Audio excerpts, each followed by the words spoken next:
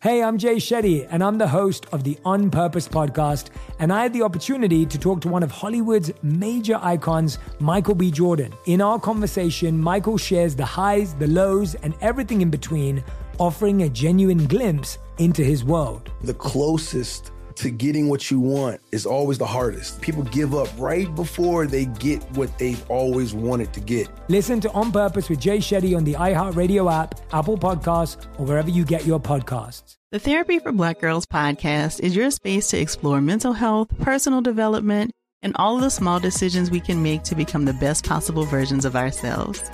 I'm your host, Dr. Joy Harden Bradford, a licensed psychologist in Atlanta, Georgia, and I can't wait for you to join the conversation every Wednesday. Listen to the Therapy for Black Girls podcast on the iHeartRadio app, Apple Podcasts, or wherever you get your podcasts. Take good care, and we'll see you there. I'm Johnny B. Good, the host of the podcast Creating a Con, the story of Bitcoin. This podcast dives deep into the story of Ray Trapani and his company Centratech. I'll explore how three 20-somethings built a company out of lies, deceit, and greed. I've been saying since a very young age that I was going to be a millionaire. If someone's like, oh, what's your best way of making money? I'm like, oh, we should start some sort of scheme. Listen to Creating a Con, the story of Bitcoin on the iHeartRadio app, Apple Podcasts, or wherever you get your podcasts. You are listening to Waiting on Reparations, a production of iHeartRadio. Hey, what is happening? It's Dope Knife. It's Lingua Franca. And we are waiting on... And it's past time for you. Give me my money. Give me my money. Yes. Also known as Waiting on Reparations. That is the name of the show. The name of the game is Getting That Bag. And this week, we are very excited to be joined by our guest, Kristen K. Chris. If you know. K-Death. One half of the dynamic duo that is Moody Black, who you guys will be seeing touring the country with Pussifer. So be on the lookout for that. But K-Death, how are you doing? I'm all right. Yeah. Thanks for the intro. So I'm happy to be here. I got the message a couple days ago from You Dope Knife, and I was like, all right, I'll do it. I haven't really been feeling like talking a lot. We on podcasts and stuff like that, but I guess I'll do it for you.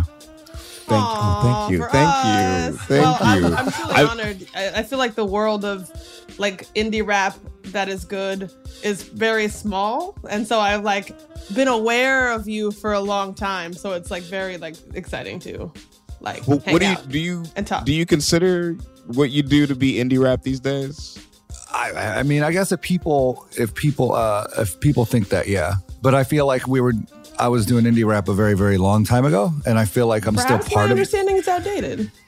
No, it's not. It's still relevant because it's, you know, we built a following, like in those indie rap circles, but I think it was only like 2% of what we do. So it was kind of, you know, in retrospect, you know, maybe not the greatest audience for us to just be stuck in for so long. Even though I wouldn't be here today without indie rap. Not that I'm anywhere, but. So before we get into a broader conversation, why don't you give a little overview to our listeners, just who you are and what you do? Well, my name is, I have all sorts of names. It's K-Death, Kristen. I consider myself first and foremost a rapper, as weird as that is. I'm a rapper, artist, musician, and then everything else people can classify me as. I don't like calling myself an activist, but I get caught up, being a voice, I guess, or giving my perspective that tends to be a voice for a lot of people, according to them. I hate when people call themselves activists necessarily, because I don't know, it's just a weird thing to say that about yourself. I feel that. Yeah. Yeah. And people call me that all the time. And I'm just like, I'm not going to argue with you. I don't have time to like mince words, but like, okay. I fucking call you that. Yeah. Well, I think it's one of those things that other people should maybe like call you if they feel like it. But anyway, I've been doing that, and I guess I'm also this is an odd left turn, but I'm also a cook. I cook, and we own a taco shop now, which is just another idea that we started with Moody Black when the pandemic hit and we couldn't tour anymore, and we decided to make tacos to sustain ourselves. Oh man, so I mean, is there like a theme to the to the tacos, or is it just like any type of taco? Well, they're all Moody Black themed, but no, the basis of the food that we have is we call it New Era Tex-Mex, and it's just taking all the stuff that I grew up with in El Paso, a lot of the Southwest flavors, mixing my Mexican and my black side because I'm Mexican and black, and we put them together, and we kind of bridge those gaps in the food world, and we've been doing, oddly enough, really, really well. I have no idea why. I was a prep chef for a little bit, and we worked on a taco truck in LA for a little bit.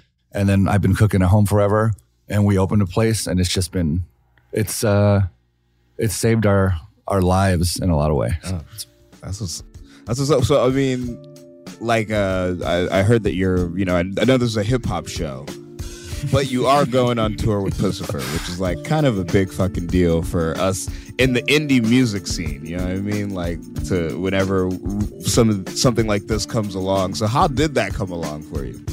It had everything to do, it had a lot to do with Moody Black, but everything to do with the tacos, as weird as that is.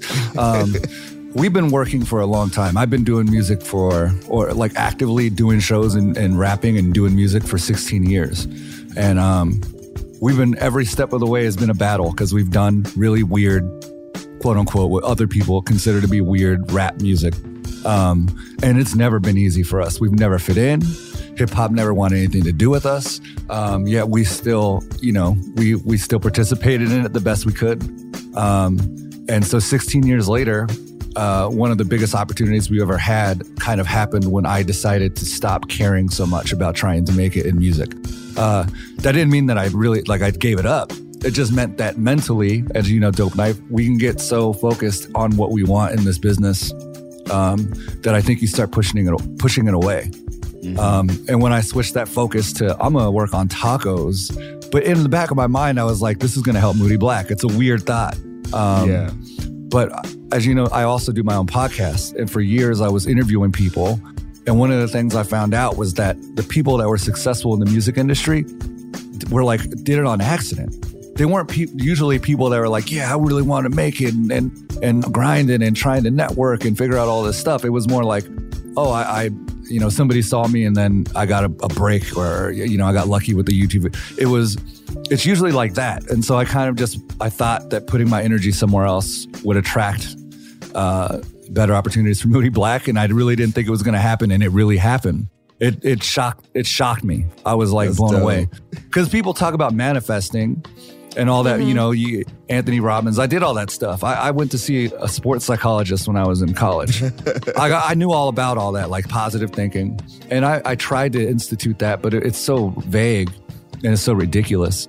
But it worked, oddly enough. But that was also because we worked really hard for 16 years. And so anyway, because of the taco spot, or in part, Maynard Keenan from Tool, the lead singer of Tool, Puscifer, Perfect Circle. His wife and him run a winery in Jerome, Arizona, in the middle of the desert. Weird again, because that's where we're from, AZ. A lot of the foundation of Moody Black was about the desert. There's a lot of backstory. Again, I don't want to go too far away from what we're talking about, but it all went back to the desert, and his wife was playing our music while they were making wine. We were part of a lot of playlists that Maynard would put together. Wine? Yeah, they make wine and then they play people's bands and music that they like to the wine to help it mature. Maynard's nuts. Yeah, they're crazy. But it makes sense, right? Talk to plants but that's how his wife was a big fan. I didn't know that because she was on Instagram and I didn't know who she was. I was like, oh, it's so cool, just another supporter. And then I didn't even know about that, and that's going on. And one day I get a message. I think she messaged me on Instagram oh, we got somebody coming out from our winery to talk to you. And I was like, yeah, okay, whatever. Didn't think about it. And then we were doing a Saturday morning brunch service at our spot here in Minneapolis, just serving breakfast tacos. And this agent from the winery / Maynard's team comes in, and he's like, oh yeah, I'm from Puscifer and Tool and all these people, and we just wanted to come try a spot. They bought a bunch of tacos and bought our merch. And he was power of tacos. Yeah. It was the power. It was so weird. And loved theme. it. Yeah, it was so weird. And so, Yeah, we just had a good conversation. And then he's like, if you get an email, it was so weird. It's like a movie. Like, it's like stuff that it doesn't happen. And especially, again, because dope, like in the indie world, like it's not, you hear stories and you're like, yeah, that's just some lucky. But like it was happening. And he was like, if you get an email, like that's really Maynard. And I was like, what? And the next thing I know, it wasn't an email, but like then Maynard just started direct messaging me. And then we just started talking and we hit it off because he likes to talk. I don't know how much he wants me to tell about stuff. He obsesses about food and like cooking. And so that's what we like geeked out on. And then next thing you know, the management is calling me and then the tour is set up. That's crazy, man. That's insane. That's bananas. Well, do you have any, hold on. Do you have any stories like that of just like random coincidences that led you into like insane musical adventures, Mac? Yeah. Okay. So, kind of the way that the podcast came together would probably be one of those stories. That's true. We didn't even really know each other that well at the time. We knew each other, but I just mean like we were doing like a random show. You know what I mean? When we got approached about doing it, that easily could have been, I can't make it up to Athens this weekend. You know what I mean? It was one of those things where it was like the circumstances for you had to be right for you to even ask me to be there, and then us doing the show together and have, that dynamic and the chemistry and stuff like that. But I guess for me, it would probably be the whole Sage Francis thing. Sage Francis is I guess for our ilk, Sage Francis is like a big indie rapper, right? Definitely. Some of our listeners might not have heard of him. Kind of artist, yeah. But, like I had done that show to open up for him. And I want to say, I had made an impression. It was good. That also was the first night that I met Mariah, and we had talked in the crowd that night. Oh, fuck, and then, that's right. I want to say, we know like... each other? Yeah, no, we didn't know each other that night, like, at all. Like, that was cold. That was the cold open, but...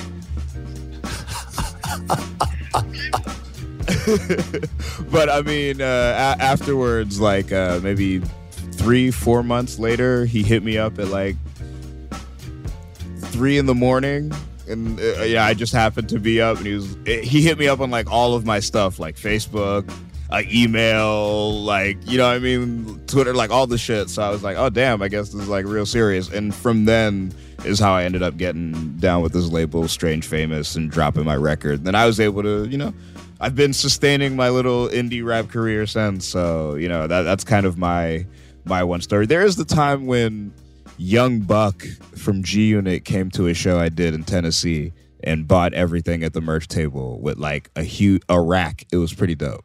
It was pretty fly. We took pictures and stuff. But, you know what? You were talking earlier about how hip-hop never really accepted y'all or accepted you and what you guys were doing and everything like that. And you being a trans artist, in the news lately, there have been a lot of stories where it kind of seems like a lot of the anti-LGBTQ or anti-trans sentiment that's out there is kind of, it feels like it's culminating to some sort of a peak of some sort that, I mean, obviously is not good, but we wanted to talk about that and touch some of these stories and then also get some of your thoughts on it and, just some of your general, your origin story and how you feel in this climate, living as a trans woman in this climate. So we will be right back with all of that after the jump. The Big Take from Bloomberg News brings you what's shaping the world's economies with the smartest and best-informed business reporters around the world. Western nations like the U.S. and Europe. Mexico will likely have its first female president. And then you have China. And help you understand what's happening, what it means, and why it matters. He'll get his yo-yos to Europe in time. But the longer this drags on, the more worry he's getting. They knew that they needed to do this as fast as they possibly could to get a drug on the market as fast as they could. I'm David Gura. I'm Sarah Holder. I'm Saleha Mohsen. We cover the stories behind what's moving money and markets. Basically, everyone was expecting, if not a calamity, certainly a recession. But the problem is that paperwork, as our reporting showed, is fake. As someone who's covering the market, I'm often very worried about an imminent collapse. So I'm thinking about it quite often. Listen to The Big Take on the iHeartRadio app, Apple Podcasts, or wherever you get your podcasts. The Therapy for Black Girls podcast is an NAACP and Webby Award-winning podcast dedicated to all things mental health, personal development, and all of the small decisions we can make to become the best possible versions of ourselves. Here, we have the conversations that help Black women decipher how their past inform who they are today and use that information to decide who they want to be moving forward. We chat about things like how to establish routines that center self-care, what burnout looks and feels like, and defining what aspects of our lives are making us happy and what parts are holding us back. I'm your host, Dr. Joy Harden Bradford, a licensed psychologist in Atlanta, Georgia, and I can't wait for you to join the conversation every Wednesday. Listen to the Therapy for Black Girls podcast on the iHeartRadio app, Apple Podcasts, or wherever you get your podcasts. Take good care, and we'll see you there.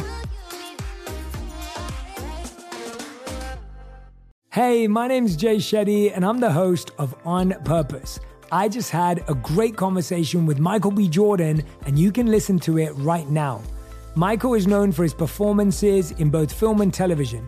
His breakout role was in Fruitvale Station, playing Oscar Grant, which earned him widespread praise and numerous award nominations. His portrayal of Killmonger in Marvel's Black Panther, one of my favorites, further solidified his status as one of Hollywood's leading actors, earning him widespread acclaim for his complex and compelling performance. In our conversation, Michael really opens up. You're going to love listening to it, and I can't wait for you to check it out. The closest to getting what you want is always the hardest. It's always the feeling when you're getting ready to, people give up right before they get what they've always wanted to get. People quit. Listen to On Purpose with Jay Shetty on the iHeartRadio app, Apple Podcast, or wherever you get your podcasts. All right. And we back. And I felt like opening with this Huey Newton quote from 1970. Because, I'm all about intersectionality and recognizing the ways our struggles are similar, while also acknowledging our unique struggles and, finding solidarity with people. And it takes me back to this quote where he says, friends are allowed to make mistakes. The enemy is not allowed to make mistakes because his whole existence is a mistake, and we suffer from it. But the Women's Liberation Front and the Gay Liberation Front are our friends. They are potential allies, and we need as many allies as possible. And so as we make this segue from Black History Month into Women's Month and talking about issues that impact all of us ultimately, though it impacts some folks more than others, just sort of highlighting the way that in liberation struggles historically, folks have, found those moments of solidarity. Like, you know what? I might not be going through this, but I see you. And I appreciate that as somebody that, lives at those intersections as like queer person, woman-ish, Black person, etc. But so shit's cray out here. I think that it damn sure is. As people become more open and out, and we are evolving in terms of our understanding of all the things that you can be and accepting all the things you can be, it makes sense that the system ramps up to evolve as well into new forms of trying to suppress folks because they scared. Scared they might ssucking some dick or something. I don't know what it is. That looks kind of tasty. I don't know. I'm scared. I'm scared. Scared to try. Whatever. You already know how I feel about that. I feel like all of the conservative shit, 80% of that shit is projection. When they say they don't like gay people, it's because they want to be in the bathroom stall anonymously with strangers. When they say they don't like trans people, it's because they really think trans women are attractive and they're scared. You know what I mean? I mean that with no disrespect. So I feel like people try to leverage that homophobically when it's really okay, boo. The fuck. Hello. So let's recap the situation. I'm sure people are well aware, but let's just recap. So 2021, the year that just passed us, was the deadliest year for transgender and gender nonconforming people in the U.S. on record. At least 50 transgender nonconforming people were killed this year alone. per report by the LGBTQ advocacy organization, the Human Rights Campaign. The report also makes it clear that the full number of fatalities is likely higher still, as deaths by trans people are usually underreported. The Trevor Project, which is the world's largest suicide prevention and crisis intervention organization for young LGBTQ people, has published the results of their annual survey on mental health of LGBTQ youth. In it, found that 42% had seriously considered attempting suicide last year. And this included more than half the transgender and non-binary respondents. As many as 31% Native and Indigenous surveyed participants reported having attempted suicide in the last year. Finally, 18% of Latin youth and 12% of Asian and Pacific Islander youth reported having attempted suicide as well. So that's cheery as fuck. Thank you, Mac. I want to. Hey, I appreciate you, man. I'm just reading the words. Well, I mean, like, we have to really think about these things because, like, one of the attacks that folks try to leverage is that, like, well, this is not the quote unquote, this is not that many people. But we have to really think in terms of disproportionality.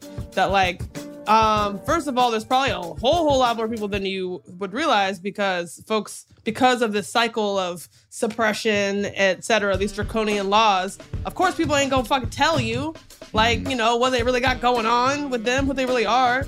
And so there's a lot more people than we think. And then as well, like, if you have such high margins of people feeling this way, experiencing these things in a group, that's horrifying. That's bad. And I think, like, you know, recognizing intersections of struggles, like the ways that other groups are also, like, disproportionately impacted by things like police violence, etc. The way that these systems all work together to hold people down, perhaps in different ways. But, like, you know, I guess I say all this to say that I find hope when addressing, like, glaring statistics like these, that when we kind of see what our commonalities are and, like, also see perspectives that are different, but, like, the ways they kind of cross paths at points, it's like, all right, like, I can relate to, like, I don't know, wanting to kill myself or whatever. I mean, I joke about it, but that's been a reality in my history. And so, like, all right, I see y'all. Like, let's, like, unite. Let's, like, fight together. So I just wanted to uplift that because some of this stuff is really hard to talk about. But I do feel very hopeful at this moment as well, as, like, more light is being shed on these issues that, like, we got this. We can fight. I'm ready to fight. I'm fucking nigga up. Chris, like, earlier we were talking about how things are, you know, seems like they're on the up for you, but is this anything that you kind of struggled with in your youth? Well, the first thing about that is we are talking about disproportion or the proportion of those numbers is a large amount of those numbers that you're seeing are actually largely black trans women. I mean, and that's even more alarming. I mean, it's all alarming, but that's been a trend for a long time. And talking about intersectionality, even more in depth, you're looking at it's so hard to have this conversation because I'm always caught in all these weird intersectionalities, Mexican, black, trans, whatever it is. I'm everywhere. I'm in all these things. And so what I say is what could sound like a criticism if I'm not black enough of a black community could come across a certain way. Or so you have to be a little bit, I don't really care, but, like, to be mindful of others because I care. Like, I don't want to come across anyway. But bringing that tie into hip hop, where hip hop is a largely black centered culture. I mean, it came from black culture. And then being a trans woman inside of that doesn't, it's so weird because this is where I get so caught up because I can go like 1,000 different avenues. It being like being a trans woman's one thing in hip hop or rap or whatever it is, music industry, period. But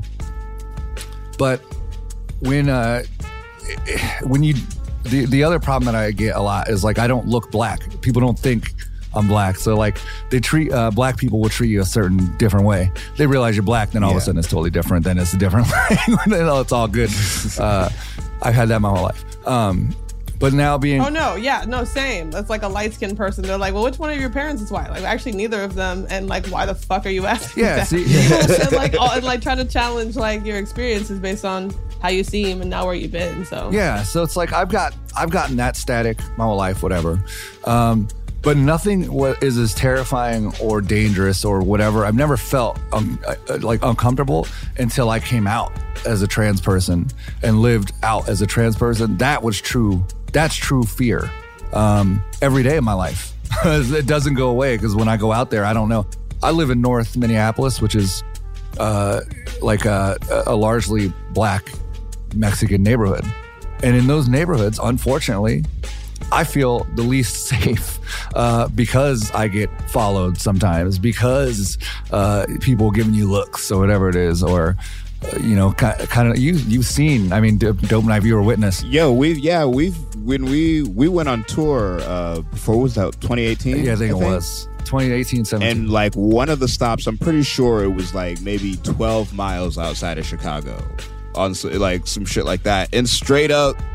Like 8 Nazis walked into the bar and it was like a standoff. And I mean, when I say 8 Nazis, I don't mean like motherfuckers with like haircuts I didn't like. Or so, I'm talking like literal, you know what I mean? Like insignias and shit on their shirt. You know, it was like a real tense situation. And that was probably like my first time really like, personally like being there like, oh man, like I think there's about to be some violence going down because Chris is, well, you know what I mean? What's so funny is that you're a Black dude that just said, you said black, you're a Black dude that said Nazis came in, but they're coming for me. Like the hierarchy is so crazy. Right. I mean, Mac, honestly, neither of y'all was safe. Let's be real. Chris, yeah. No. But, neither of us were safe, but, and I could totally be reading the whole situation wrong, but I really do feel like if Chris wasn't there, if it was just like me and Chesky and some of the other cats who were on tour, that it would have just been a night of dirty looks. Yeah. You get that, and that right there, that distinction. But like Chris being there felt like, oh, like we're going to have, you know what I mean? Like we're going to have to throw both, like somebody's going to try to start some shit that's going to like cause there to be a physical altercation. And that's an important, it's great you bring that up, because that's an important difference that I think people need to hear more about when we talk about those numbers that don't seem big when they're like there's 50, because people are missing like how visceral the hate and the bigotry is right now with trans people specifically. Like it's different. It's not, and that's like with the Chappelle stuff with the jokes. I get jokes, but right now is not the time. Like it's not for trans people. This is a legitimately dangerous situation in which Black culture looks at Dave Chappelle like he's some sort of prophet. And they're so influenced by that. And even joking about trans people is invalidating the experience, and it just helps to to fuel them, to make it feel like it's okay to bully, to make it feel like it's okay to kill, hurt, whatever it is. But there's also, and they're also like attracted. They're also confused and conflicted because they're attracted, and like a lot of trans women, Black trans women are sex workers, which is awesome, and I fully support. Make your living. Get that baby. Yeah, like and plus there's an audience for it, and that's what's so frustrating too. Is like that. I mean, a lot of quote unquote cis people, which are people that are identify as the gender they were at birth and are usually straight cis het dudes, honestly are really into trans women. It's just a fact.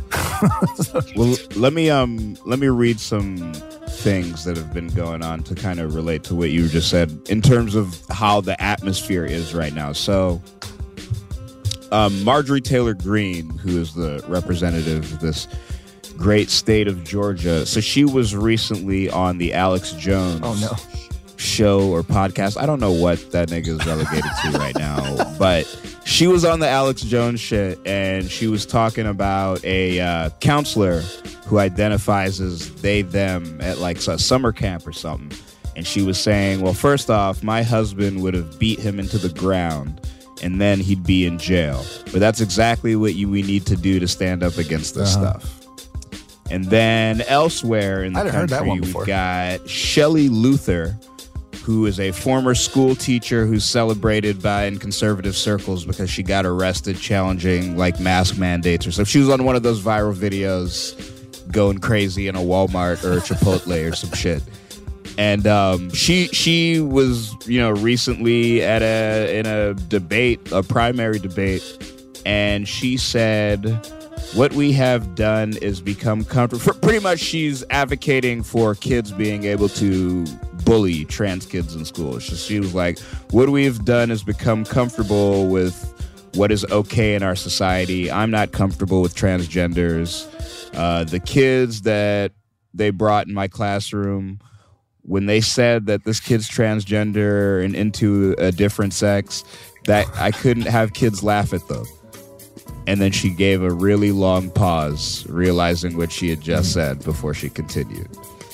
Elsewhere, you've got the Texas Attorney General Ken Paxton, who offered a legal opinion that providing medical care and treatment to adolescents with gender dysphoria could be child abuse.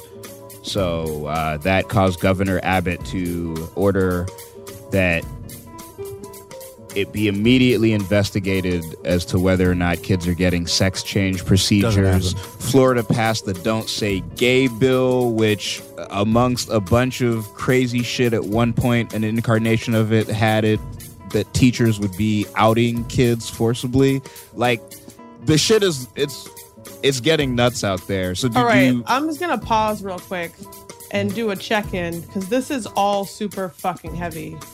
Like, I just want to make sure this is like okay to be talking about, because like I know, I mean, for me personally as well, like this can be just like very just fucking like traumatizing to like read about and hear about all the time. So I just wanted to make sure we're good, like it's like everybody's like okay with this, just because like I don't know, I don't want to, like I don't know you, Chris, so I just okay. Don't know your comfort level with like talking about this kind of stuff. Oh no, we're totally good with it. I like to talk about it, cool. And I read about it every morning. The first thing I do in the mornings, that sounds really messed up. The first things I usually do in the morning is I just type transgender news in Google, just to see what other rights they've are at risk for me, or if I got to change my passport real quick before they change it back. But it's so with this out, like mask off open out showing of like transphobia and bigotry by elected officials, even, like it being Republicans in the sort of like low expectations that you usually have for Republicans is one thing, but this seems like something new. Like this seems like a new flavor to it, or like a more bolder, emboldened sort of expression of it. Do you sense that too, as of course. Being somebody who you said you read the news? Yeah, no, you see it also because all the stuff that they're saying is untrue. Like it's just not true. Like there's no kids getting sex change operations. They don't operate on kids, period. It doesn't happen. When it does happen is more like with the cis people that have kids that are intersex or what, blah, blah, without the kid's consent, and they do whatever. Then the kid comes out later is like, hey, why did you cut my shit off? Like I didn't done it. Right. So, they give like quote unquote cis children like puberty blockers if they have like precocious puberty. Yeah. All like, which is not which all is the time, fine, but like more than you would realize. But because they're like gender normative, quote unquote, that's not a problem. It's not really about like doing like certain medical procedures on people generally. It's only like certain people that they don't want because they're fucking racist, asshole, like misogynist, like homophobic dickheads. And it's almost always all of it together. And it doesn't make, it's just not, and they twist all the narratives to fit what they're saying. And because people don't know any better and aren't going to go look at credible sources to suss that out, they just go with it. And then that's compounded by the jokes and stuff going on in media. That's compounded by, now it's multi-tiered. So that's just those things, but now they're attacking the athletes. So they're taking very small instances like Leah Thomas from Penn, the swimmer that's been winning, which is an anomaly because it's not true that all trans women are just dominating in sports. In fact, go look at it. Go look at their placement. Even Leah had not, I think I'm saying her name right, was not necessarily as dominant. So it's just like they're taking all these things and conflating them and then making us look really, really bad. It just sucks for me because it's like when I first came out in 2016, it was totally different. I was like this I have an interview, like it's frustrating because I was like this my whole life. It's hard for me to convince people that think that that's not a thing. And so it's frustrating because I know in my brain and my heart that it's like a legitimate thing and it's something I've dealt with. So I know this isn't a fad.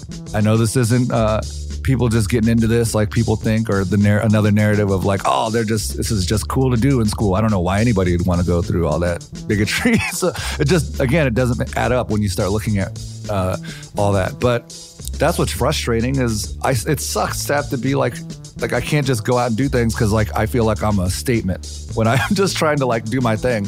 And every day I go out there, I know that I don't know what they're thinking, but I know it's out there, so I can feel like the narrative of the world is like projected on me when I'm out about doing things. It's real. That part sucks. And then being a musician and stuff on top of that, kind of, it's good and bad. It's like one thing to like break barriers and be like, yes, this is a trans woman, sounds like this, looks like this, can be a badass like this, and fuck you. But it's a whole nother thing, like when they're hitting me up on like social media and stuff. Like this Pucifer thing is going to be funny because it's already a whole different level of getting weird comments and stuff like that. So I was very insulated in the indie rap world. Oh yeah, I know it's definitely going to be an experience for you. But see, it's not. And again, it's so weird because it's not about me. Like, and that's the other thing with music right now that I've been like, I all this cool stuff's happening, but if you notice, like I'm trying not to put too much out there. I feel weird like promoting right now because like there's so much horrible, like there's all these horrible things, and I'm like, why? What does music have to do with this right now? Like, I'm like sitting here talking about like touring and like you know, like there's all this heavy stuff going on. So it's weird. Like I don't know if that's just me personally, or if other people feel like that now, or if it's just me getting old and like feeling that way. I don't know.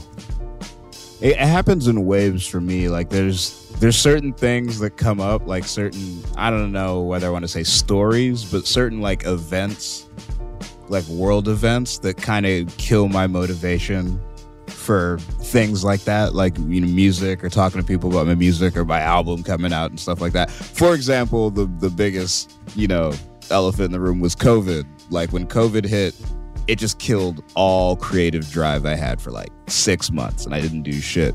Or when I was in like high school and 9/11 happened, it was like, you know, it was like, it just put it, you know, like the political implications of it, you know, aside, I wasn't even thinking like that back then. It just put a damper over me expressing like joy or happiness and like any other thing. It was like, oh, well, it's a small thing compared to this other shit that's going on, you know?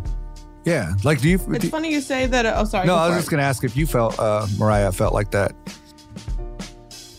Felt like particularly we were talking about with the pandemic, or not even just the or pandemic, like the way the marginalization within hip hop, like being like with everything going on right now, feeling like you want to you know, promote things that you got going on, whatever it may be.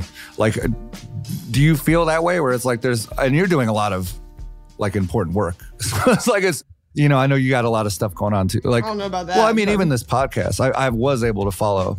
So I was happy when you first got it, by the way. I never get a chance to talk to y'all too much, but I mean, even doing this kind of thing is like, to me, I could be more invested in that because I feel like at least we're talking about relevant things, as opposed to like in music, it's like, oh, I think I'm a god in the songs. Like, that's so dumb. Well, okay, so here's how I look at it. So, I mean, I do my work is like, my music is becoming increasingly political because of the pandemic, because I had the opposite experience of Mac, like sitting alone in my house, like no longer drinking myself to death on the weekends, like, because there's no bars open. I like started like writing, and then for the show we write raps every week, and so like, you know, building that fitness, and so I started writing a lot more political stuff. And it's been like weird to promote, like, cause we're like, oh yeah, like, you know, bump the single or whatever, but like like everybody's dying and like, you know, like, it fucking feels bad. But in this instance, at least it's like, it enables us to have interesting conversations. Like, with this like new music I've been making, like, you know, I've been talking to people about labor organizing, talking to people about cycles of trauma that drive the fact in hip hop that folks are like, yeah, I'm smoking blunts and I'm driving my car down the street with a bottle of Henny in my hand. Like, where does that come from? Like, in some of the songs. But even in the instances of like, yo, I'm the shit and you not, and like I am drinking Henny and driving around and like whatever sort of like twerking, celebrations of self in these various ways, like is an act of resistance to like all of the shitty shit that we are like living through. It's like you have to find some joy, otherwise how are you going to keep fighting for freedom? How are you going to keep just living, and that in itself being an act of resistance if you're living on the margin. So like if you gotta like write like, you know, drop singles every other week about like how much pussy you get or whatever, great. If that makes you feel better, great. Because everything is kind of bad. So like, do what you gotta do, boo boo. Like I won't judge in the least slightest. I agree 100%. That's usually that's the sort of thought process that gets me out of that funk whenever I'm in it. Is that I start thinking about it that way. I mean, that's what got me out of the shit during the pandemic. You know, I admit. I definitely thought it was going to be worse than it ended up being, and it was bad. But I thought, like, you know, civilization was about to collapse. So I was like, oh man, not yet. There really is no point to any of this. But then once I got past that point, I felt my creative drive start coming back a lot quicker than that. So, sorry, to get back to the show, you know what? We're gonna take a little break for a second, and then we're gonna come back. But when we come back, you know, I hate to just make it doom and gloom and talk about what's wrong, because everything's wrong. Trust me, everything's wrong. But I'd hate to just talk about it without at least brainstorming and throwing out some possible solutions for some of these things out there. So when we come back, we're gonna talk about what can we do to change this climate that we're in, and we'll be back with that after the jump.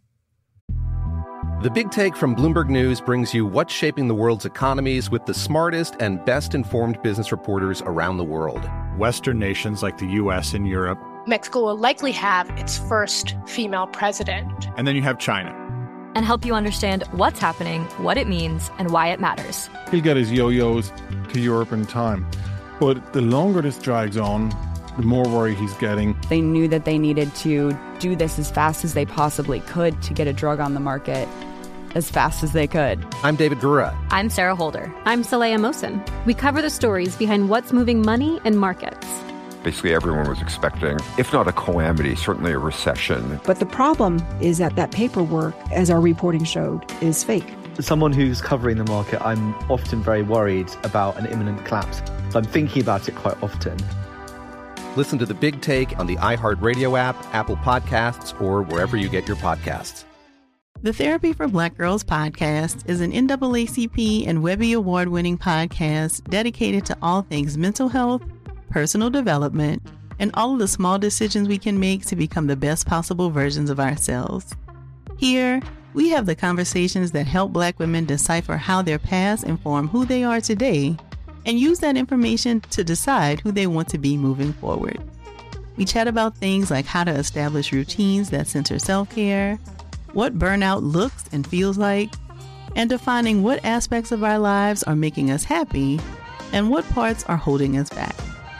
I'm your host, Dr. Joy Harden Bradford, a licensed psychologist in Atlanta, Georgia, and I can't wait for you to join the conversation every Wednesday. Listen to the Therapy for Black Girls podcast on the iHeartRadio app, Apple Podcasts, or wherever you get your podcasts. Take good care, and we'll see you there. Hey, my name's Jay Shetty, and I'm the host of On Purpose. I just had a great conversation with Michael B. Jordan, and you can listen to it right now.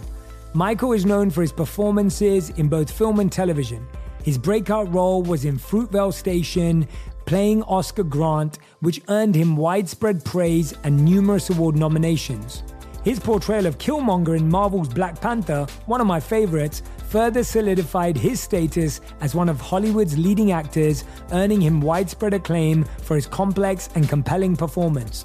In our conversation, Michael really opens up. You're going to love listening to it, and I can't wait for you to check it out. The closest to getting what you want is always the hardest. It's always the feeling when you're getting ready to, people give up right before they get what they've always wanted to get.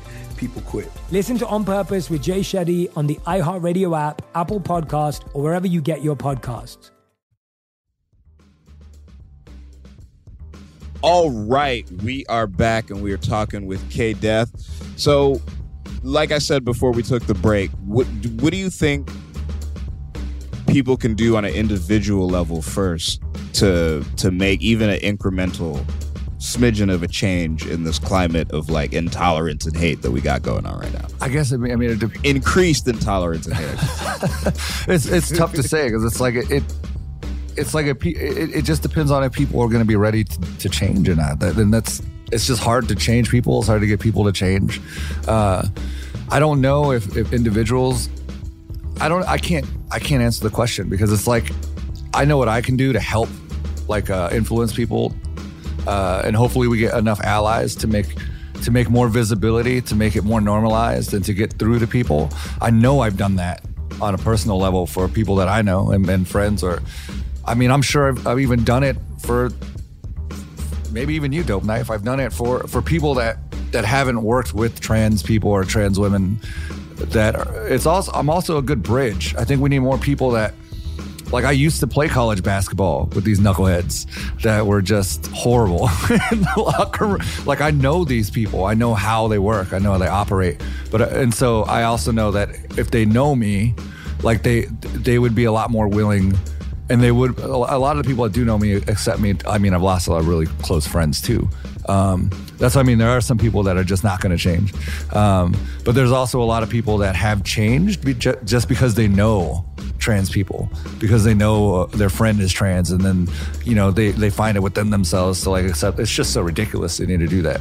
I have a question. And this, Mariah, this is for you too. So, okay. Do you think that, do you think it's more important to focus on making the change at a legislative level, whatever legislation needs to be changed to sway the public in that? Or do you think that it's more important to focus on making that change in people from a cultural level, music, movies, television, the arts, things like that?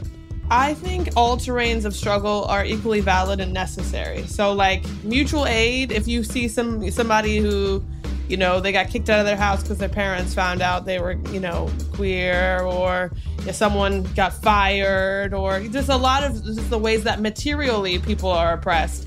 Like, if you got money to give somebody help out with their rent or their car payment or their gender affirming surgery, that matters, because if people have people are more likely to fight for freedom if they have their basic needs. That's why you see more middle class ass, white ass cis hetero people or more comfortable out there, advocating for what they want because they're comfortable and they're fucking fine and everything's cheery for them, or sitting home because they have everything they need and they don't even care.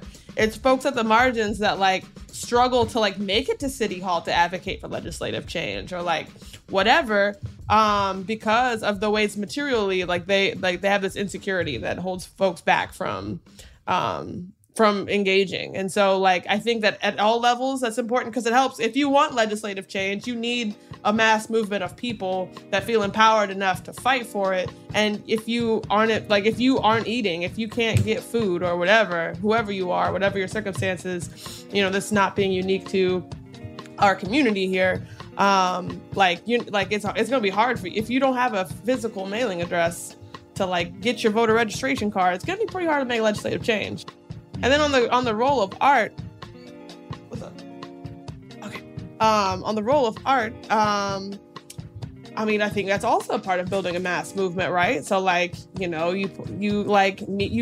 tour the country and you meet all kinds of people and talk to them and then inspire them with your ideas and they inspire you with theirs, and that's helping build up a movement, showing people the different ways to be an artist. You don't have to be a straight black male in rap and fucking kill it and just be the illest with the bars ever, as a way to model for folks the different kind of world we can live in. I think art plays that role also in helping build that mass movement and change people's minds. So So like it's like two sides to it, all of which can lead to legislative change. But it's not like just go vote. Oh, just go vote every 4 years. I'm like, vote for about what? Like, what are we trying? Like, what are y'all trying to achieve? Also, I don't have a mailing address because I got evicted. So like, I don't know what y'all want me to do to register to vote somewhere. I don't have a place. All these things work together, I think. Well, and what do we think, there's Chris? been that mass movement in art, in music, in movies, and film. I mean, and you see, we're not talking about the good.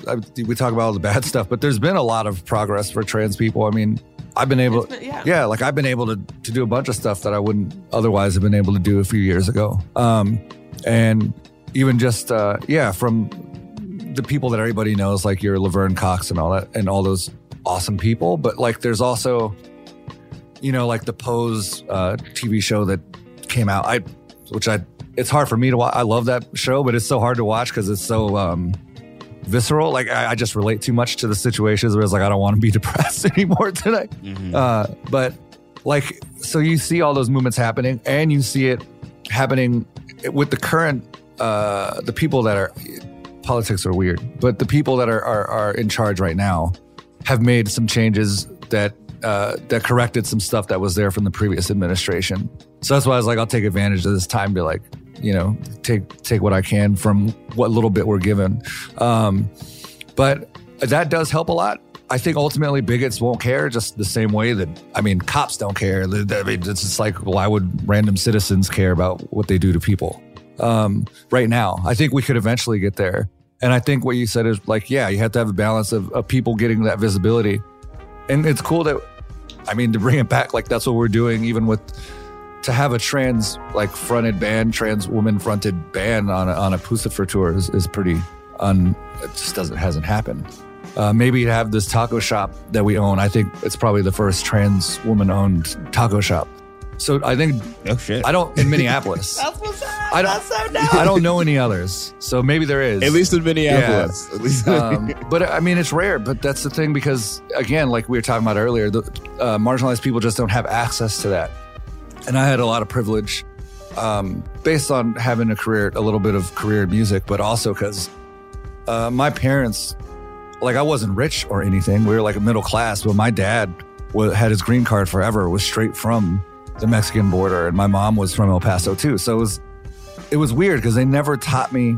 I never felt like all the stuff they're talking about now about being marginalized and all. I never had that language, and I was never brought up. Like my parents didn't talk about that. It was weird. They didn't talk about that. I wasn't raised necessarily like that, so I didn't think in terms of like, oh, I'm a marginalized person when I was younger. Looking back in retrospect, I see all these instances where those things happen where I wasn't aware of them. But they insulated me in a way from a lot of that. And even now they don't think it's really weird. I don't know if it's a good thing or a bad thing, because even now it's like a generational divide. I think it is a generational divide, and they were lucky enough to do really well. Like my dad, it's just amazing what he did coming from there, and just be able to just chill in Phoenix with the nice house. And again, they don't have a ton of money. They're still working and about to retire, but that gave me the privilege that a lot of marginalized people that don't have those supports. And so that's, and I'm ignorant and probably have a lot of stuff to work on too, because of the fact that maybe I'm not as compassionate maybe to other trans people or people of color. So I think it's important to have that awareness too, especially if you're going to be called an activist. That's the thing, is it's easy to say something when you've had this privilege, even as a marginalized person. But it's different. I try to hold space for people that have different cognitive things going on, whatever it is. We're not all equal. Some people can't handle things, and it's not their fault. It's just they've been through trauma. They got different mental capacities, and I don't think we should that's why it gets hard for me to talk about these, because it's I try to be aware of all these things, and it's everyone's different. There's no blanket answer for how to fix things in that way, because it's all just so complex. Well, all we can do is our best at the end of the day, right? Two more things that I would say. First of all, what you brought up about becoming more compassionate, etc., and returning to this idea of intersectionality and solidarity, because Mac might understand the experience of seeing some Nazis in a bar, that, even though he may have a very different experience than you, Chris, in that moment, like, yo, like I recognize what that fear might feel like for someone who's different than me, or like because I've been through XYZ trauma that is different than someone else's. It's like, well, I've never been in a horrific house fire, but like I have like lost loved ones and been in other things. So I can see you. I can see the kind of struggle that you have, even though the things we've been through are different. So like, even if I don't understand a lot about someone's experience, I can understand the emotions underneath of like how much it hurts when we get these anti-trans bills and like we have all this crazy stuff happening. Like, I'm like, man, as someone that has experienced marginalization of different kinds, I see y'all. I know a little bit of how that feels. And so I feel like that's a powerful root of solidarity, even if in a way to expand our compassion, even if we don't all the time understand everything of what somebody else is going through. And then a last word on like, what can we do? I do think that, folks who are safe or comfortable enough in their lives where they can do so need to, like, this might sound weird, but like everybody needs to come out. Like, because that is like a powerful form of resistance of saying like, oh, y'all gonna say like my identity is like pretty much illegal. Well, fuck you. My pronouns are they, them, and suck my dick. Good night.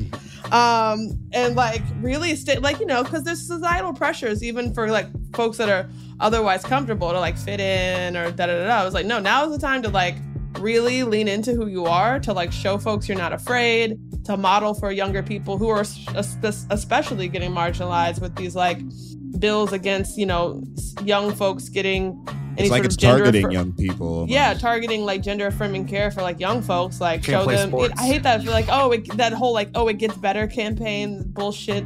But like, really, like show folks like, yo, you can thrive. Like, you can thrive out here. Like, there is hope and there is a future by like modeling that for people. So I just want to give props to you, Chris, for being out here, being a fucking role model for the people of just living, just being dope as hell. So can you tell our listeners where they can find you? Oh, noiserap.com, because we own noiserap.com, and that's not the impressive part. I love that. Oh that's my hilarious God. And amazing. Don't get me and started. great. Yeah, see, that's another 2 hours of trying to tell people. I don't know. Again, let's go. Just to set the record straight. Yeah, that's just Dialect. Of course, I don't know if you know Dialect. Dialect is as hip hop as it could be. Yeah, Dialect is dope. Yeah, as hell. and so they're what I consider the first real people to put noise and rap together. So that's cool. We toured with them. It's cool. But we were the ones doing the new era noise rap stuff, and it's totally different. Go listen to Dialect and then go listen to Death Grips and go listen to Moody Black and then tell me that it's the same. Please tell me it's the same to my face when I'm, But anyway, yeah, so they could find us at noiserap.com. You can find us just MOODIE Black. And speaking of those pronouns are she, her. That's the other reason why podcasts trip me out though too, because it's like, when I'm rapping, let's go on with the rap voice. Let's do this and let's rap. But after that, it's like, God damn it, why is my voice so damn deep? It's the most conflicting thing in the world. It sucks. Well, speaking of rap, we are going to close this show up the way that we do every week. Mirai, are you ready to spit some bars? Let's go. Hey, Joel, drop a beat. I know bigotry like it's part of my hand. They wanted you to think trans was the silence of lambs. My niggas call that a scam. It was part of their plan. They want to force you out the closet because they closeted clan. Now we call that projection, all that and then some, just to compensate for what they call an erection. Conservatives, the GOP, nationalists, Nazis say the same shit like their pamphlets was copied and blaming the senders. Y'all faking pretenders. I ain't cool with no one who used the phrase gay agenda. That goes for the hoteps. I'm dope and I flow best. Shout out to the Ukraine. I hope it ain't hopeless. Yeah. Hey. Oh, sorry. Fuck. Hey. You're Dope Knife. And who are you? I don't know. But we're gone because we're done. We'll see y'all next week. Waiting on Reparations. Listen to Waiting on Reparations on the iHeartRadio app, Apple Podcasts, or wherever you get your podcasts.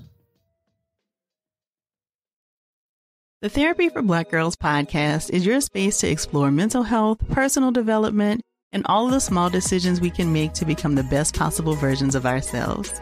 I'm your host, Dr. Joy Harden Bradford. a licensed psychologist in Atlanta, Georgia. And I can't wait for you to join the conversation every Wednesday.